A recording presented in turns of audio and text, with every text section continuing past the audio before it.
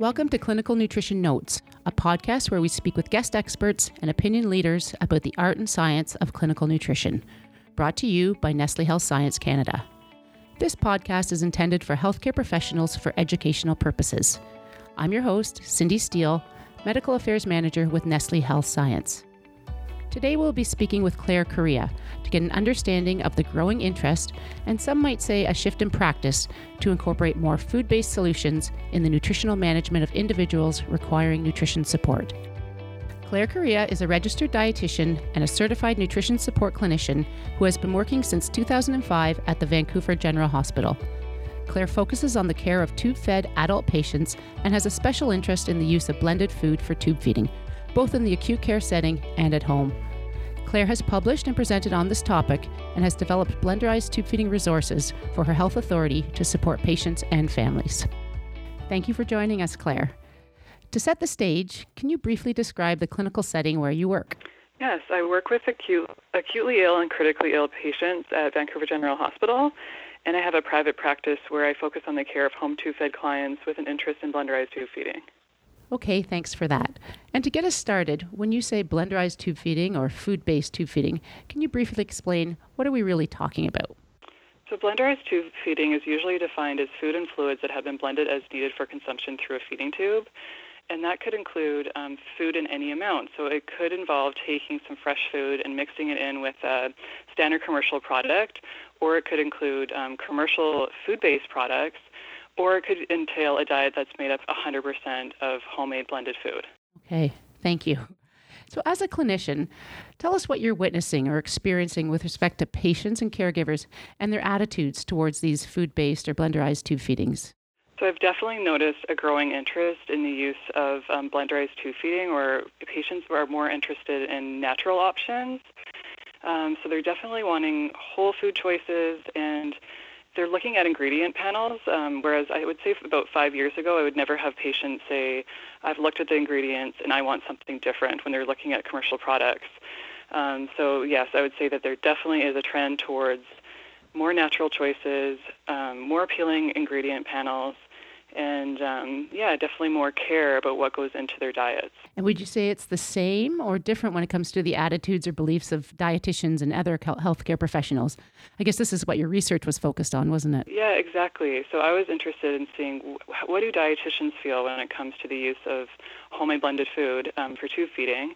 And what my study showed was that dietitians are very supportive of the use of blended food for tube feeding, but there is some hesitation because generally most dietitians haven't had education on the topic or really any experience. But I do feel like clinicians are open to Blenderized tube feeding as an option for tube-fed patients. It's just a matter of having the resources and the time and experience to be able to best support those patients who make the choice for blended food. Yeah, for a while we were really not condoning or not recommending the practice for a while, but it's nice to see a shift. So do you proactively suggest food-based tube feeding options, or do you typically wait until patients or families or caregivers ask you about it? So when I'm aware of a patient needing long-term tube feeding or home tube feeding, I always bring up the choice of Blenderized tube feeding. So what I present my patients with is really three choices. They can use standard commercial products, they could use commercial food-based products, or they could make their own homemade blended food for tube feeding, or they could use any combination of those three choices. So clinically speaking, are there times when homemade Blenderized tube feedings wouldn't be appropriate for a patient? There could be situations where homemade Blenderized tube feeding isn't appropriate. Those would generally be situations where a patient is acutely ill or critically ill, or perhaps their medical condition necessitates a really concentrated tube feeding formula, like a 2 calorie per milliliter product, for example.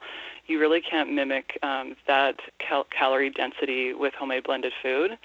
But generally in the home setting, you can usually go with Blenderized tube feeding because a patient at home would likely be much more well and stable and would probably be a good candidate, but every situation needs to be looked at individually. That makes sense. I'd like to talk about those individuals that are appropriate for homemade Blenderized tube feeding. Do they usually adapt an all or none approach, or do you find patients and caregivers are open to using Blenderized tube feeding when it works and other options when it doesn't? I find that mostly they're open to using other options for times where it's more convenient to do so, or where they're tired, or they're traveling, or there could be many situations where if they're reliant 100% on homemade blended food, it just wouldn't be practical. So in my experience, most patients make the choice to do homemade blended food when it works for them, but they will always, or they should always have some sort of a backup plan of having a commercial product on hand for those times where that's going to come in handy.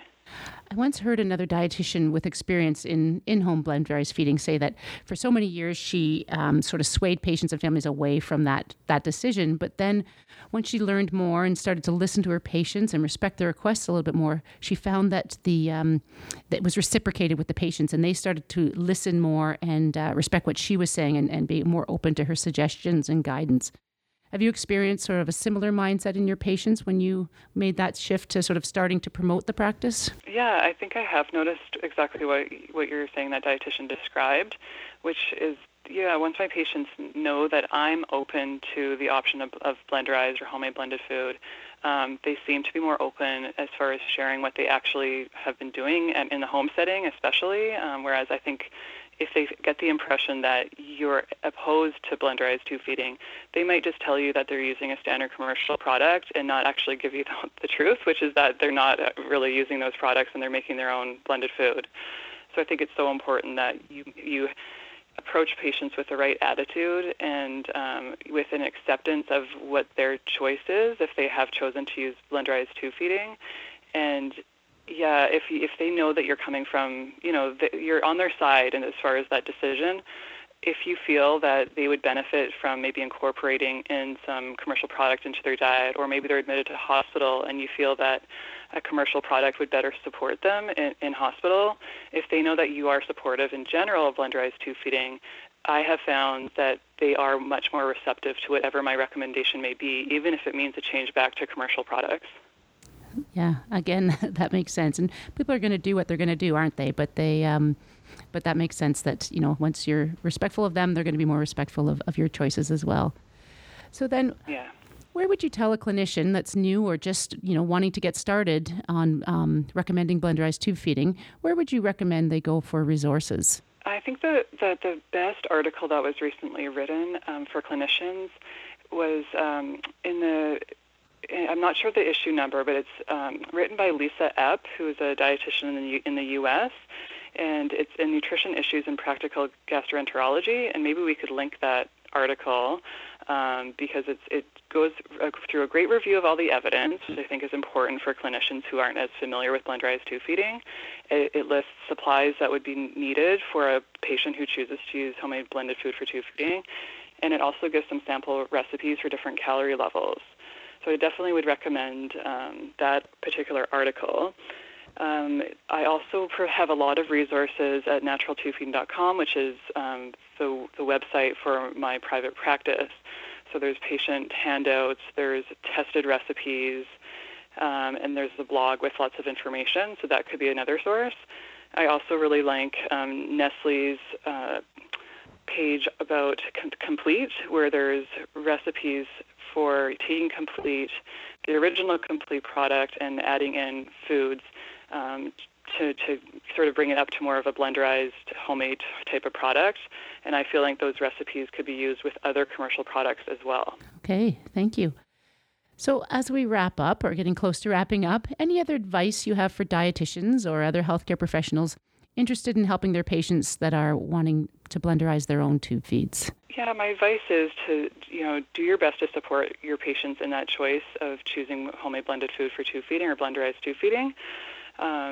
You do have the skills and ability to help support them. All the research has shown that, generally Blenderized tube feeding is safe and effective for providing patients with appropriate nutrition. The studies where a dietitian has been involved in the care of the patient as part of the study protocol, the patients have always done well. And I think that that's really important to note, that if a dietitian is involved, the risk of nutritional inadequacy or food safety problems, that they're dramatically reduced.